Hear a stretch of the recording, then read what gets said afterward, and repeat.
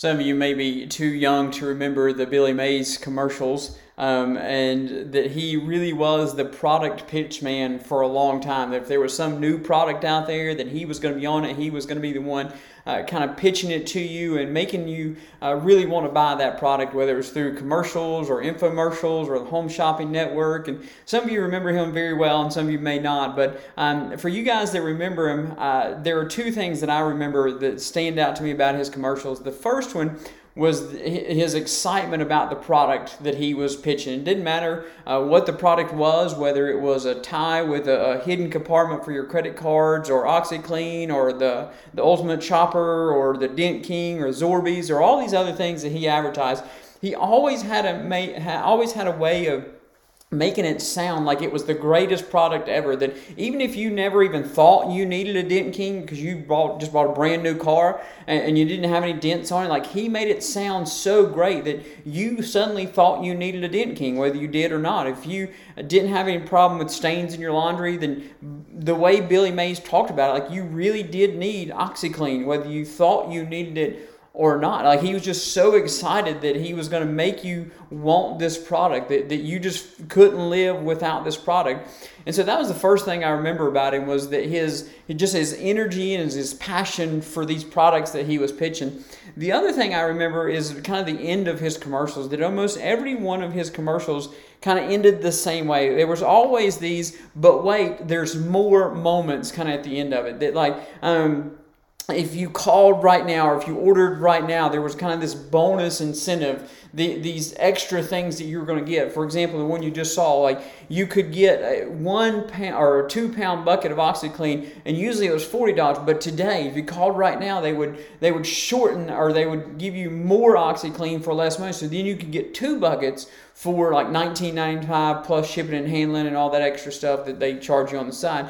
But he added this stuff in to really kind of sweeten the deal of these things. And so, but there wasn't just the additional OxyClean you got. Almost every one of his commercials, there was this, but wait, you get the OxyClean, but you get something else too. And so in this one, there was the squirt bottle and the ShamWow and the squeegee rag, whatever it was. And then there was the orange boom, or the orange cleaner. You got all this extra stuff, all this extra bonus material that came with what you originally thought you were getting. So you may have just been interested in the OxyClean, but when you called and ordered right then, you didn't just get OxyClean. You got all this extra stuff to go along with it. There were all these companion products that came with your OxyClean, but you had to do it. You had to call right now. And it was his way of kind of sweetening the deal to make it even more irresistible to you. That, yeah, you really wanted OxyClean, but all of a sudden when there's a squeegee bottle or a squirt bottle thrown in with it, man, suddenly that's so irresistible. You don't even need the squirt bottle, but just because it's there,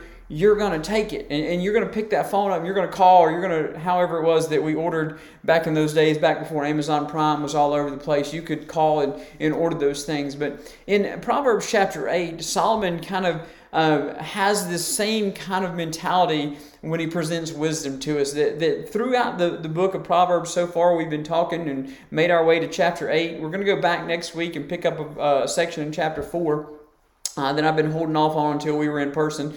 But we've been kind of working through this idea of wisdom and what wisdom has and what wisdom is. And now we get to this kind of, but wait, there's more. Because as enticing as wisdom has been for us so far, as enticing as Solomon has presented wisdom, we're going to find out today in chapter 8, it comes with these companions. There are things that go hand in hand with wisdom, that if we'll get wisdom, we'll get this extra stuff, this bonus material as well. And so we're going to look at Proverbs chapter 8 today. We're going to start in verse 12 and read down through verse 21.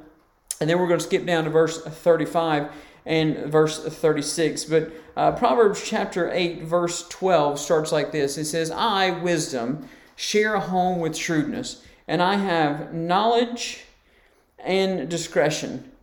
To fear the Lord is to hate evil. I hate arrogant pride, evil conduct, and perverse speech. He goes on in verse 14 to say, I possess good advice and competence. I have knowledge and strength. Verse 15, it is by me that kings reign and rulers enact just laws. By me princes lead, and as do nobles and all righteous judges. I love those who love me, and those who search for me find me. With me are riches and honor, lasting wealth and righteousness. My fruit is better than solid gold, and my harvest better than pure silver. I walk in the way of righteousness along the paths of justice. Verse 21, giving wealth as an inheritance to those who love me and filling up their treasuries. And then we're going to skip down to verse 35 and verse 36, the last two verses of the chapter. Verse 35 says, for the one who finds me finds life and obtains favor with the Lord. And finally, verse 36 says, but the one who misses me harms themselves. All who hate me love death. Let's pray together. Father, we thank you so much for today. We thank you for, God, all you have done for us, even in these moments, God, that we do believe that right now you are doing something. God, that right now you are making a way when folks can't see a way. God, that right now you are saving people around this world, and maybe even watching this sermon right now. God, that you are offering salvation, and I pray, God, that when you offer salvation, that we won't turn our backs to you. God, I pray this morning that through our work and through our study of your word, God, that we will learn to love you and to fear you. And God, we will learn even more to hate and despise evil. And so, God, I pray that you speak to us through your text this morning. God, I pray that the words of this page don't just ring in our ears, but God, they sink into our heart and they make a difference in our life. God, I pray this morning that we are seeking after wisdom with all that we are and all that we have, God, because wisdom will transform us into who you desire for us to be. And so, God, I pray that whether we've been distracted so far or not, God, that in this moment we will give our attention to you. God, in this moment we will listen to the words that you have for us, not just with our ears, but with our heart and with our soul and with our mind and everything that we are, because that's what you deserve, Father. In Christ's name we pray. Amen. A couple years ago, the Chronicle of Higher Education did a survey, and it was kind of a self-reflective survey of how well colleges and universities were preparing students for the real world. And so what they did was they surveyed a number of seniors who were getting ready to graduate. They surveyed several employers who had just hired new graduates and people who had graduated in the past year or so. And they wanted to kind of see, were we as universities, were we as colleges doing our job at preparing folks to go into the real world and doing what we had trained them to do. And so when they did that, they surveyed these two groups, and they found some kind of interesting statistics. Let me share a couple of them with you. One thing they found was that when they surveyed the seniors, they found that 93% of them believed that their knowledge, the things they'd spent years studying, 93% of them believed that their knowledge and what they had read about had prepared them for their future career. Now that's pretty good. That only 7% said, this wasn't worth it. But 93% felt like, yeah, this prepared me for my future career. But here's another number they found. This one's a little more interesting. They found that only 53% of seniors believed that they were equipped to apply their knowledge to a real-world setting.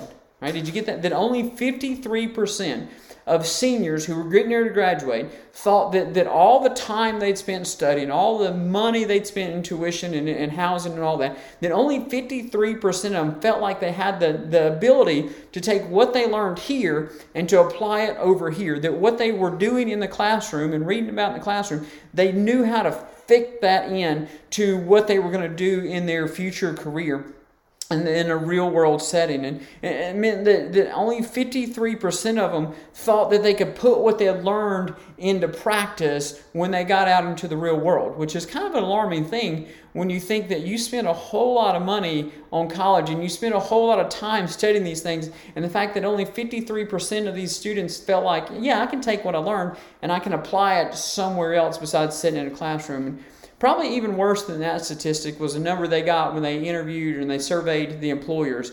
Because when they surveyed the employers, what they found was that of the employers they surveyed, they said that less than 25% of the employers felt that college graduates were well prepared to apply their knowledge to real-world settings.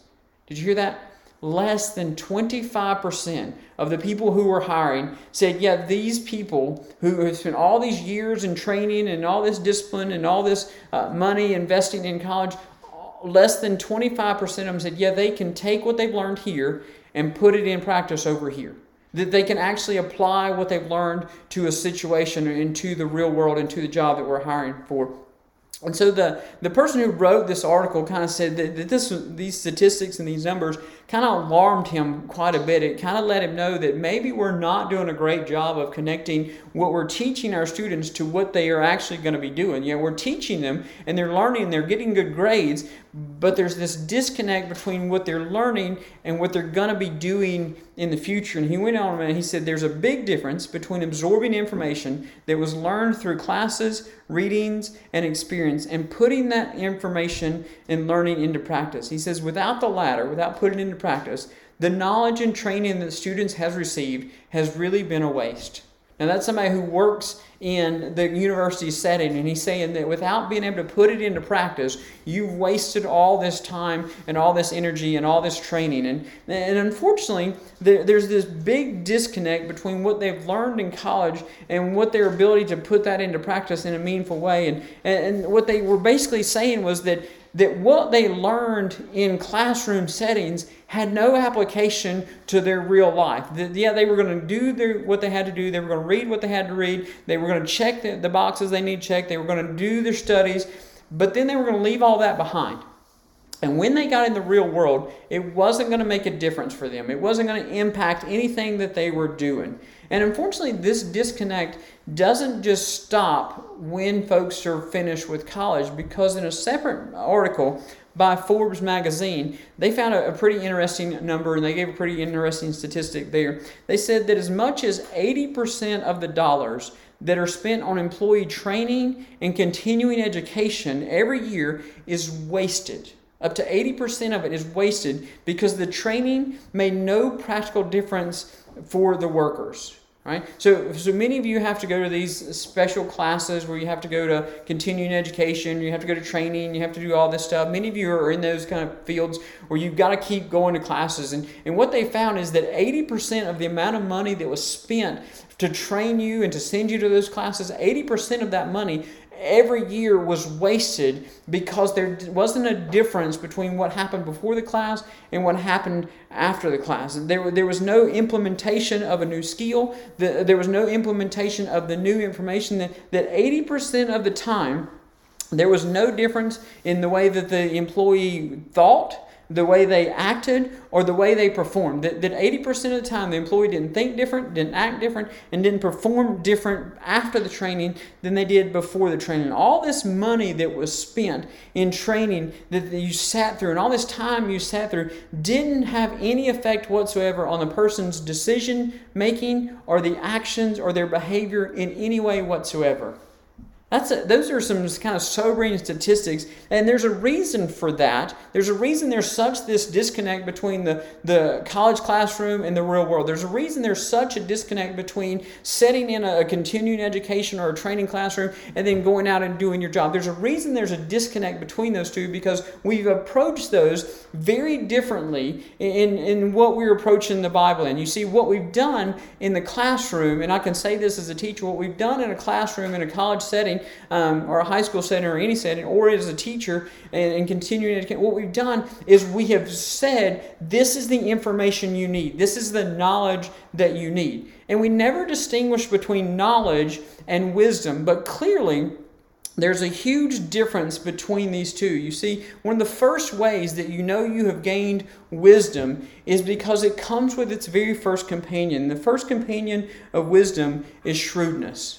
Right? And we're going to see that how do you know you've gotten wisdom versus just gotten knowledge?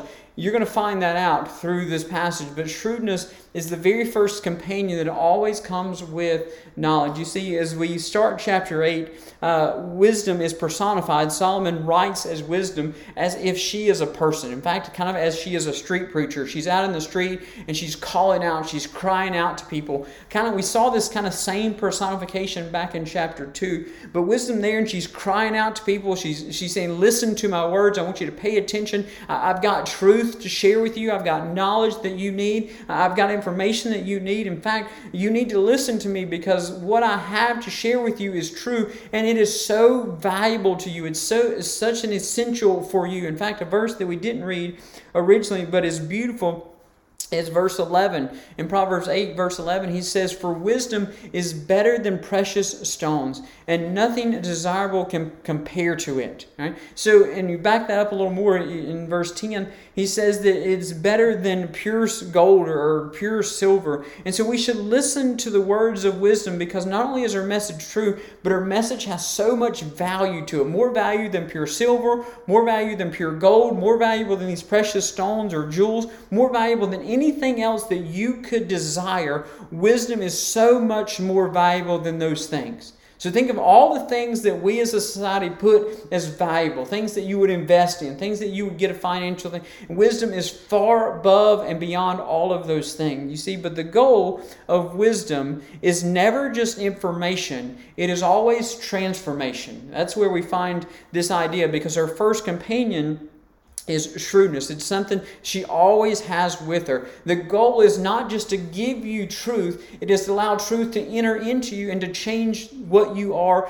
and who you are. Right? So he says in verse 12, Solomon is writing this, but he's writing this from wisdom's perspective, and he says, "I, wisdom, share a home with shrewdness, and I have knowledge and discernment," or discretion, And another translation would say that I possess prudence, or I dwell with prudence. You see, the Hebrew word there for either shrewdness or prudence really carries with the idea that you have the ability to exercise solid, good, sound judgment. It could also carry the idea that you possess common sense. Okay, so kind of connect these two, and that if wisdom is dwelling with or sharing a house with shrewdness or prudence, or whichever one you want to use in the context, if wisdom is sharing a house, it means those two are connected. Those two are always found in connection and attached to each other. So if you get wisdom, then you're going to get shrewdness. If you get wisdom, you're going to get a better ability to make sound, solid judgment, even common sense judgments, if you will. It will become common sense to you, things that may not have been common before. You will make those judgments. So because you've gained wisdom, you should be able to apply the knowledge that you've been given in our lives. That we should be able to take the information that we've got and apply it to our lives in our real world setting. You see, we study a book that was written over thousands and thousands of years ago. And there are so many people in this world that will look at the book that we study, whether it's the book of Proverbs or the whole book of the Bible, and we say, oh, this is just an ancient relic. That, yeah, it may have a few good sayings in it. It may inspire me a little bit, but it really doesn't apply to my life. And what he's telling us here is that if wisdom is true wisdom, then it's got to apply to your life. That it's got to be able to change our life. It's got to be able not just to inform us of things or inform us of ideas. It's got to be able to transform us into be able to make better decisions and good decisions and have discretion and have an ability to discern what is good and what is not good. You see, the goal is never just information. It is always transformation. It is always what is in this Bible should be presented to us in such a way that is but wait, there's more. This is now how you live your life.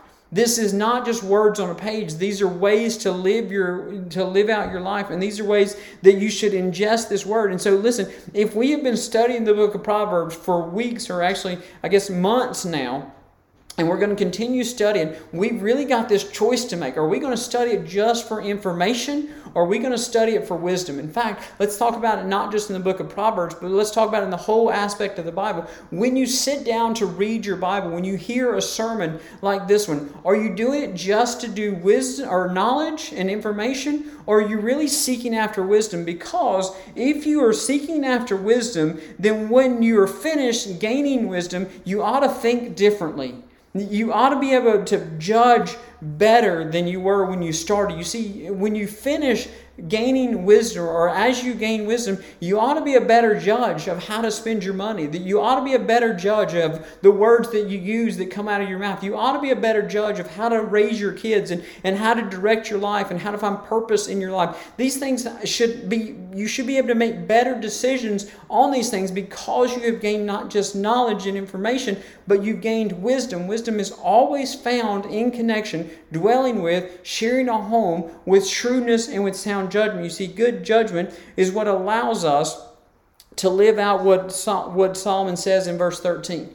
The good judgment that comes with wisdom is what allows us to know the difference between loving and fearing God and hating evil. As he says there in verse 13, to fear the Lord is to hate evil. And for many of us, we read that passage and we're like, well, that's so simple. Like, of course we would know to fear the Lord and to hate evil. But I've got to be honest with you, we live in a time and in a world that really blurs those lines in a way that makes them sound almost the same. We live in a time and a world that can make it sound like evil is actually good and good is actually evil. We live in a time and a world that Isaiah talks about in Isaiah chapter 5, where he talks about those who call good evil and evil good, those who call sweet bitter and bitter sweet. And we live in this time that really doesn't know, they don't have the shrewdness or the discernment to know what it is that it means to fear the Lord and to hate evil. Let me give you an example. We live in a time that instead of hating arrogant pride, man, we exalt it. We lift it up. In fact, we encourage arrogant pride. That you don't have to answer to anybody. That you are your own person. That we called it self-esteem when I was growing up. That was the word that was shoved down us so much that we need to build your self-esteem. Maybe we built self-esteem so much that it became arrogant pride and we just kept encouraging it over and over and over again. And so we live in a time, instead of hating arrogant pride, like it says there in that verse, that man, we have encouraged it. We live in a time that instead of hating evil conduct, we promote it. We put it on billboards, we put it on TV, we promote it everywhere. Instead of hating evil conduct, we're reading about it all over the place. Don't tell me we don't have a problem distinguishing between hating evil and fearing the Lord when you can see the same commercials I see and you see the same evil conduct that I see. You can walk down the street and you hear the stories of the same evil conduct that I hear. And in fact, people are talking about it and people are encouraging it. They're not hating it. In fact, some of us may be more guilty of this last one. Instead of hating perverse speech that is not fully true, speech that twists the truth, speech that is not full of goodness and full of value, instead of hating perverse speech, man, we blast it everywhere. We will find as many social media platforms we can and we will post it everywhere, whether it's wrong language or whether it's wrong context or whatever it is. Man, we will use perverse speech in the words that we use and the context we use it in and the attitude that we use it in. And maybe for some of you this isn't a thing, but for a lot of us this is. Instead of hating evil, instead of hating perverse speech, man, we are the biggest proponent of it. We are not only cheering on, we're the ones doing it. And so we need the shrewdness that comes with wisdom, because we need to honestly check ourselves and say, God, am I hating pride? God, am I hating evil conduct? God, am I hating perverse speech, or am I participating in those things? Because my guess is that if we're honest, some of us may be participating in those things more than we think we are. We may be participating in those things more than we even realize, and we didn't gain the wisdom and we didn't ask the shrewdness that came with the wisdom. God, am I ever participating in any of these things, or am I not? Can I tell you a secret? There are a lot of people who have spent years studying the Bible, even memorizing parts of the Bible, and they have tons of information about the Bible. They can tell you Bible trivia, they can tell you Bible facts, they can tell you all this information about the Bible, but they didn't gain any wisdom of the Bible. You see, if we can study and memorize, you can study and memorize this book from cover to cover, from Genesis to Revelation, as they used to say in the church I grew up. You can do it from cover to cover, but if you don't gain better judgment, if you have studied all that time and you don't gain a better discernment, if you don't know better what it means to fear the Lord and to hate evil, and if you don't have a better ability to exercise self-control after reading and studying God's Word, then you really haven't gained any wisdom. What you've got is facts and information and maybe knowledge, but you didn't gain the wisdom that the Bible promised you, because wisdom is always attached. It dwells with, it lives with, it shares a home with shrewdness and sound judgment. And so if you can't judge any better your behavior, the behavior of others, if you can't judge any better the difference between fearing the Lord and hating evil at the end of a sermon, at the end of a Bible study you did, at the end of a quiet time, then you didn't seek after wisdom. What you sought was information, and what you sought was knowledge. And don't get me wrong, those things are good to seek after, but that's not the goal. The goal is not information, it's always transformation. And when we find wisdom, we automatically find shrewdness. We automatically find this good judgment, this better judgment that comes along with it. You see, in this good judgment isn't just for us as individuals. It really is for us as a society, because it leads to the second companion of wisdom. It leads to sorry, I'm trying to get the slide to pop up here. It's not working for some reason. This good judgment is going to lead us not just to good discretion on our part, but it's going to lead to a good government. That's the second companion of, there we go. That's the second companion of wisdom, is always a good government. And Solomon picks this idea up in verse 15 and 16, because where we find wisdom, we're going to find good government. And maybe not necessarily government in kind of the way we think of it. You may kind of make this on a smaller scale, government as being good leadership. But he really is kind of addressing government in that traditional government role. And he says in verse 15 and verse 16, we're going to look at these verses together because they're very short. In verse 15, it says, "It is by me," wisdom here talking, "it is by me that kings reign and that rulers enact just laws."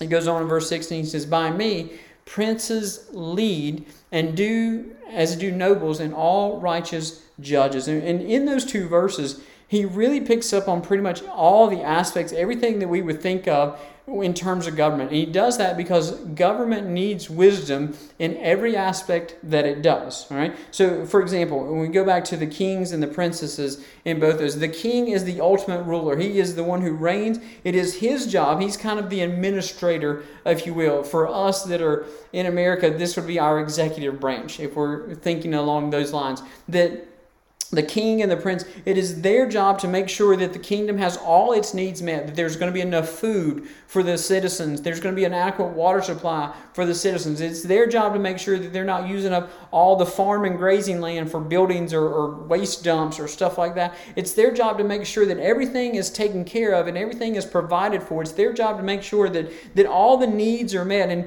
it's also their responsibility to protect the kingdom, which means that they would be the ones in charge of the army. And for older kings, this is where the prince part comes in, because for an older king is not going to go out and lead the army. He's going to sit at home. He's going to sit in the palace, and he's going to make decisions from there and continue and govern there. And he's going to send the prince out to be the leader of the army. And so for sometimes there's wisdom that needs to be, are we going to protect our kingdom by sitting here and defending an attack? Are we going to protect our kingdom by going out and being on the offensive aspect of it? Are we going to protect our kingdom by going out and attacking an invader before they get to the walls of our kingdom? And so there's wisdom that needs to be in every one of these decisions. There's wisdom that needs to take place so that the right decisions are made at the right time. There's wisdom that needs to be part of what the king and the prince do so that the citizens of that kingdom can benefit from it.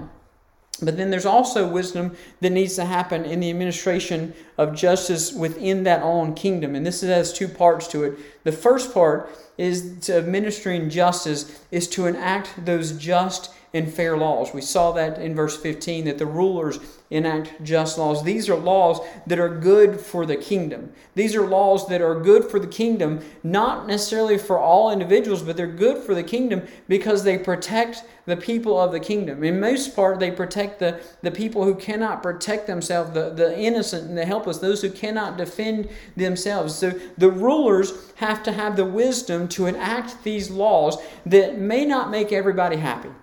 In fact, I would say that if you pass a law and it makes everybody happy, then you probably didn't need that law in the first place. In fact, what you need is a law that's going to make someone able to be protected. Someone who cannot protect themselves, you're going to guard them. That's the just part of the just laws, that there's fairness. And so you need wisdom to enact laws, to write laws, to make laws. They're going to do that. Not just make everybody happy, not just make everybody content, not just, hey, this is a feel-good society, so we're just going to feel good and everybody's going to do what they want to. Because if you let everybody do what they want to, then people want to take advantage of other people. People want to one-up everybody else. That's our human nature. And so you have to make these laws that protect those who are innocent, protect those who cannot protect themselves.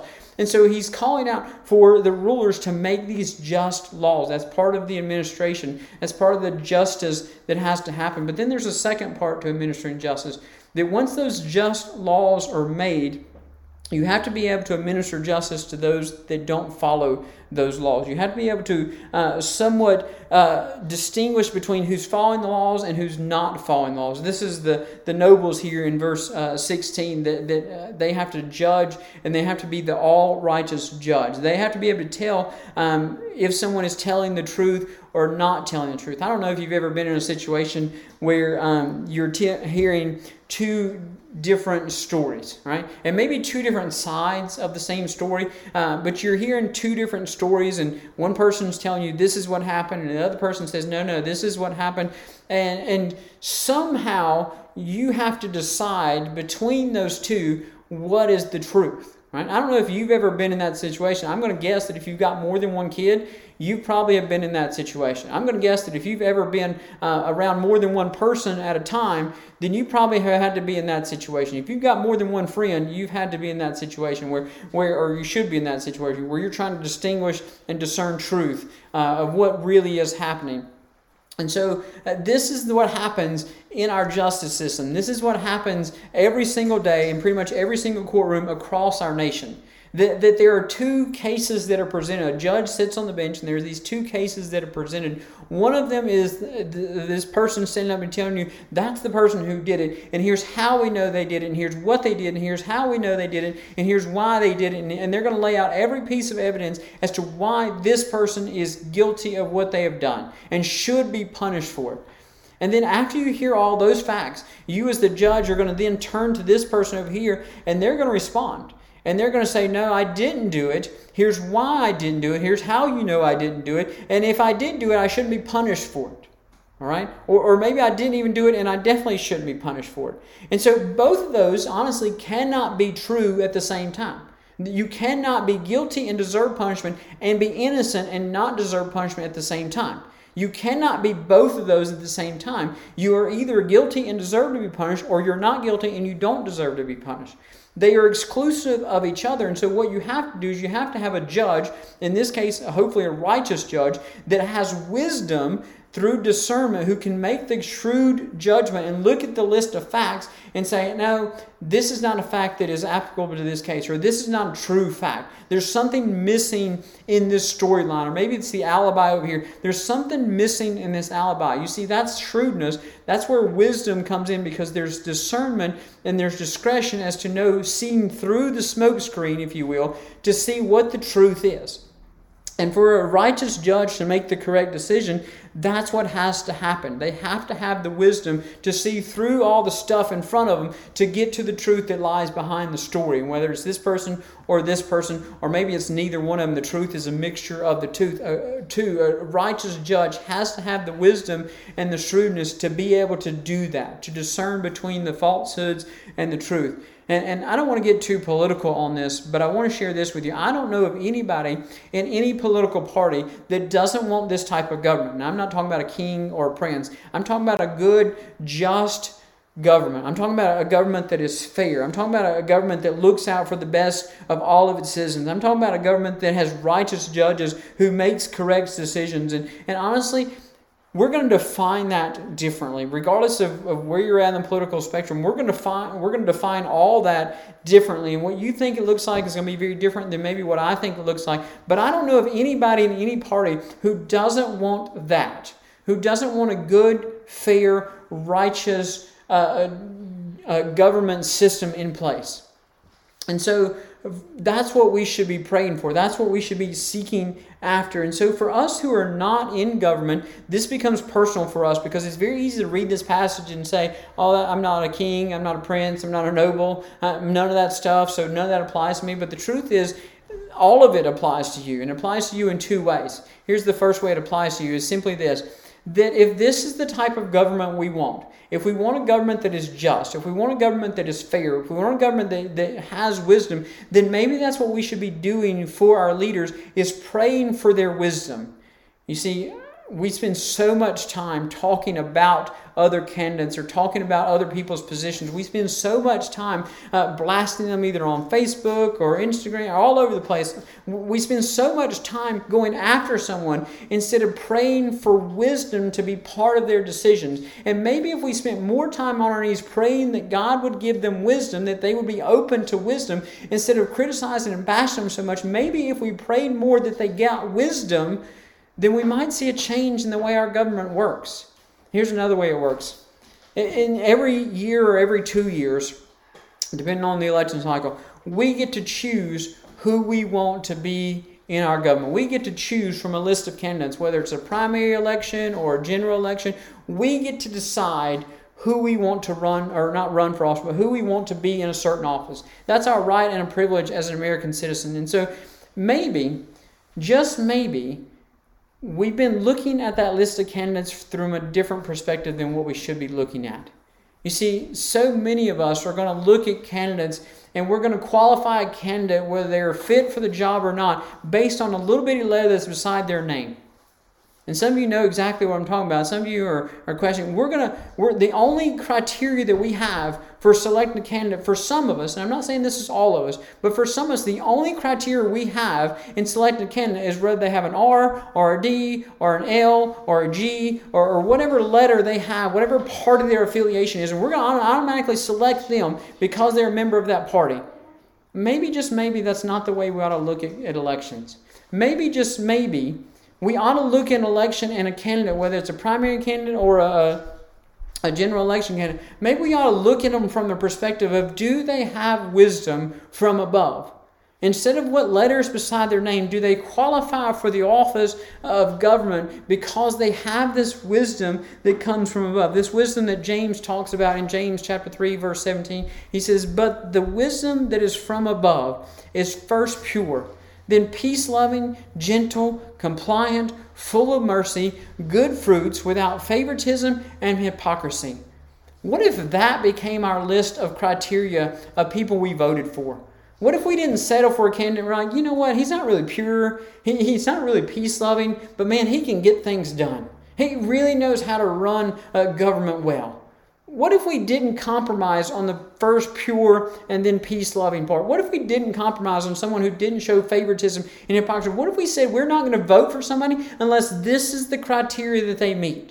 Then my guess is they're gaining wisdom from above. And my guess is that if this is the criteria of people we voted for, then the way our government works and the way our government operates may look very different from it does right now, or maybe it has in the past. Because if we don't compromise and we say we're only going to vote for candidates, whether primary or general election, that this is what they believe and this is the wisdom they are demonstrating, then we will have the government we want. Because in verse 17, in Proverbs chapter 8, verse 17, Solomon writes this: "I, wisdom, love those who love me, and those who search for me find me."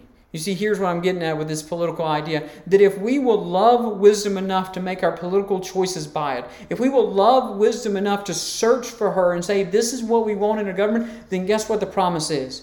That we'll get it. That we will love wisdom enough, that we'll search for wisdom enough in candidates that we are voting for, then the promise is we'll find them. They're there. We just need to not compromise any more of these ideas of wisdom from above for what we think we might want. Because as soon as we do that, we've fallen into the trap of we're not showing wisdom because we're voting in favoritism and for hypocrisy. You see, a good government is always the result of solid biblical wisdom that comes from above. And it's not just us that aren't in government that need to be praying for this, but we need to be voting this way as well. You see, in this good government allows for these next two companions of wisdom. It allows for riches and allows for honor to take part in our nation and our society. You see, these are the third companions that go hand in hand with wisdom. And Solomon, speaking for wisdom, he lists these two in verse 18 of the text. And he says in verse 18, "With me are riches and honor, lasting wealth and righteousness." And there's this overlap of the two. Riches goes with the lasting wealth, and honor goes with the righteousness. And so if we will seek after and gain wisdom, then these are the two things that come with it: riches and honor. Now, it's kind of interesting that when we talk about riches being part of a companion for wisdom, because there is a ton of financial wisdom found within the book of Proverbs. In fact, we talked about it some already. In chapter 6, we talked about not taking on foolish debt. And in chapter 2, we warned about the lure of easy money and how that lures people into temptation. And next few months, not right away, but next couple months, we're going to spend a couple weeks going through several chapters of the book of Proverbs, and we're going to spend a couple weeks just on this idea of finances, just on this idea of money. And so it's interesting because everything we've read so far in chapter 2, chapter 6, and everything we're going to read after this is really this warning about how you seek after money. This warning about how you shouldn't seek after money through dishonest means, or how you shouldn't seek after money at the expense of someone else, how you shouldn't seek after money above everything else. And so it's kind of interesting that we see all these warnings about seeking after wealth and seeking after riches and seeking after money. But here we find this interesting point is that maybe the reason those are warnings is because we shouldn't be seeking after wealth and riches for wealth and riches purposes. Maybe we should be seeking after wisdom, because notice what's with wisdom: riches, lasting wealth, and honor. And so what's interesting, if you will seek wisdom, you'll end up with riches. But if you seek riches, what you'll end up with is heartache and trouble that you'll never get out of. So seek wisdom and get the riches. Solomon makes it clear that there is honestly a financial benefit in seeking after wisdom. And he makes it very clear in verse 21. He says, giving wealth as an inheritance to those who love me and filling their treasuries. Right? It makes it clear that if you're chasing after riches, you're going to have trouble. But if you're chasing after wisdom, then financial blessings, financial responsibility, it's going to chase after you. Wealth and riches are going to follow you instead of you having to chase them down, because you have chased down and sought after wisdom. And if you follow and apply these biblical principles of money and finances that are given in this book, there's an economic benefit to them. There's this wisdom that you will have less debt and more savings. And I don't know anybody that doesn't want that to be part of their financial plan. But we've got to follow the wisdom that is given in this book. Now, I want to be clear that Solomon is not advocating this prosperity gospel that many people understand here. He's not saying that if you'll read your Bible, if you'll seek after the Bible, if you'll pray more, that suddenly money is going to start growing on trees or falling out of the sky for you. That's not what he's saying. He's very clear that what wisdom does is it gives wealth as an inheritance to those low, and filling their treasuries, filling their storehouses. The storehouses is where you kept the grain for when the grain wasn't there. All right, so it's where you stored it up for winter. And so what the wisdom is saying is, you're not going to have this huge abundance of money. I'm not promising you, Solomon's not promising you, wisdom's not promising you that all of a sudden you're going to hit the jackpot and you're going to be a multimillionaire. What he's promising that you're going to fill your treasuries or your storehouse, what he's promising you is that you're going to have your needs met. That you're never going to go to a time or a place where you go to your barn or your storehouse where you've been keeping your grain and your produce, and you're never going to go to a place where that's empty, because it's constantly going to be filled by wisdom. It's constantly going to be filled up by wisdom. And so I want you to see that he's not talking about this financial, you're going to get rich quick, none of that. What you're going to do is you're going to gain wisdom, and in gaining wisdom, you're going to get the financial blessings that come with it, because that's where they are. Again, the goal is not just information, the goal is transformation, that suddenly when we start seeking after wisdom, we're going to see the value of things differently. Suddenly the pure gold and the silver and the jewels, suddenly the bigger house and the next car, the next phone, suddenly all that stuff isn't as valuable as we thought it once was. You see, that's the wisdom, that's the shrewdness that's going to lead to the riches of following after wisdom. And if we pursue wisdom, we'll find her, because that's what she said. And when we find her, we'll find the riches that go with her. But you see, we don't just find riches, we also find honor as well. You see, there's honor and riches, and there's also honor and righteous living. That's what he points out in verse 18. If we backed up, he said that with me are riches and honor, or lasting wealth and righteousness. You see, with this, there is this idea of dignity and integrity that comes with wisdom, that if we'll follow the wisdom of God, you'll find yourself, as he says in verse 20, walking a way of righteousness, walking the path of justice. And when we walk this way, it means that we align our heart, that when we walk the way of righteousness, and we align our heart and our words and our actions, we align everything with the righteous law of God, that our path aligns and our life aligns and our actions align with what God says and what God desires for us. And so when we follow wisdom, she's going to lead us on this path that aligns us with God. She's going to lead us on this path that's going to align us in our principles and everything with God. And to do that, it means we're going to have to get off the path we're on and get on a new path. It means we're going to have to leave some stuff behind. We're going to have to leave behind dishonesty. We're going to have to leave behind deception. We're going to have to leave behind gossip. We're going to have to leave behind envy. We're going to have to turn away from injustice. We're going to have to turn off these things and turn on to the path of righteousness. You see, what he's getting at, there's this real sense of repentance that's going on here. There's this turning from one direction that you're on, turning to a new direction and a new place. And that new place is a place of honor. And not just in the sight of other people, but really honor in the sight of God. Righteousness in the view of God. And we don't get that from ourselves. You see, the first thing wisdom is going to point you away from is your arrogance that you believe that you can be righteous on your own. What did it say about hating the arrogant eyes? One of the first things wisdom is going to do is bring you to a place of humility that realizes you cannot, have never been, and will never be righteous on your own. The only hope you have for righteousness is to follow the advice of wisdom, who's always going to point you to the Savior, always going to point you to the one that they talk about in 2 Corinthians 5, verse 21, when it says, He made the one, God made Christ, who did not know sin, to be sin for us. Get this, so that we might become the righteousness of God in Him. You see, what wisdom is going to do is take away your arrogance, say, I can do this on my own, I can follow these laws on my own, I can be righteous before God, and God, I've earned it, I deserved it. No, what wisdom is going to do is point you away from yourself and point you to the one who's given up His life for you, the one who's given up His self and took on your sins so that you can take on His righteousness.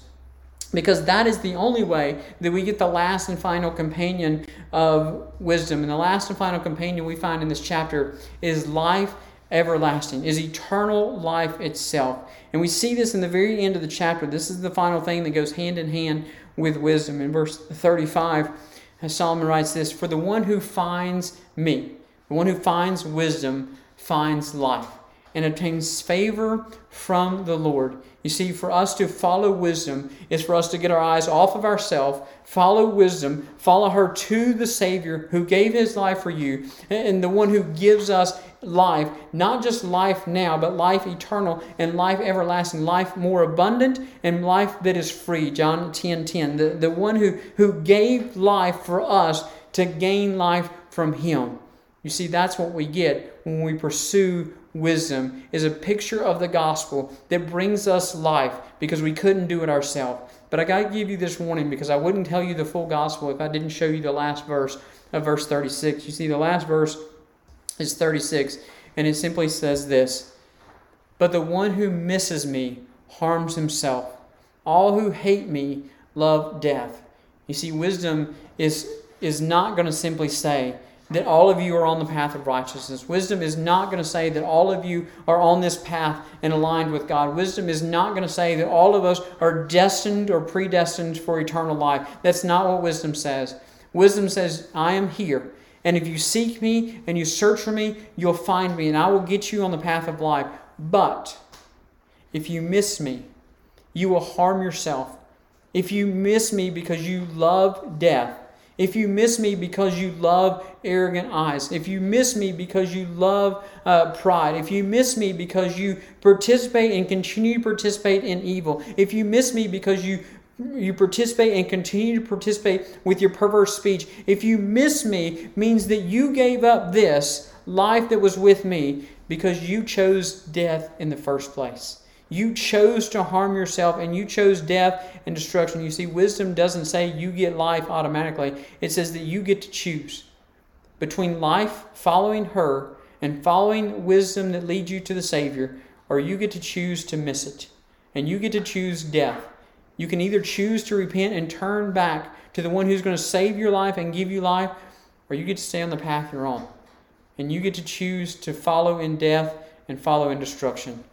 But wisdom says really the choice is yours. Here I am. I'm calling out. I'm crying out in the streets. But you've got to make that choice for yourself. It's not a choice that I can make for you. It's not a choice that your parents can make for you or your grandparents can make for you. It's not a choice that anybody can make for you. The simple choice is you and you alone. Will you pursue wisdom that leads to a Savior that brings life? Or will we continue in the life that you're living with the arrogant eyes, the evil spirit, and the perverse speech, and will lead yourself to destruction and death?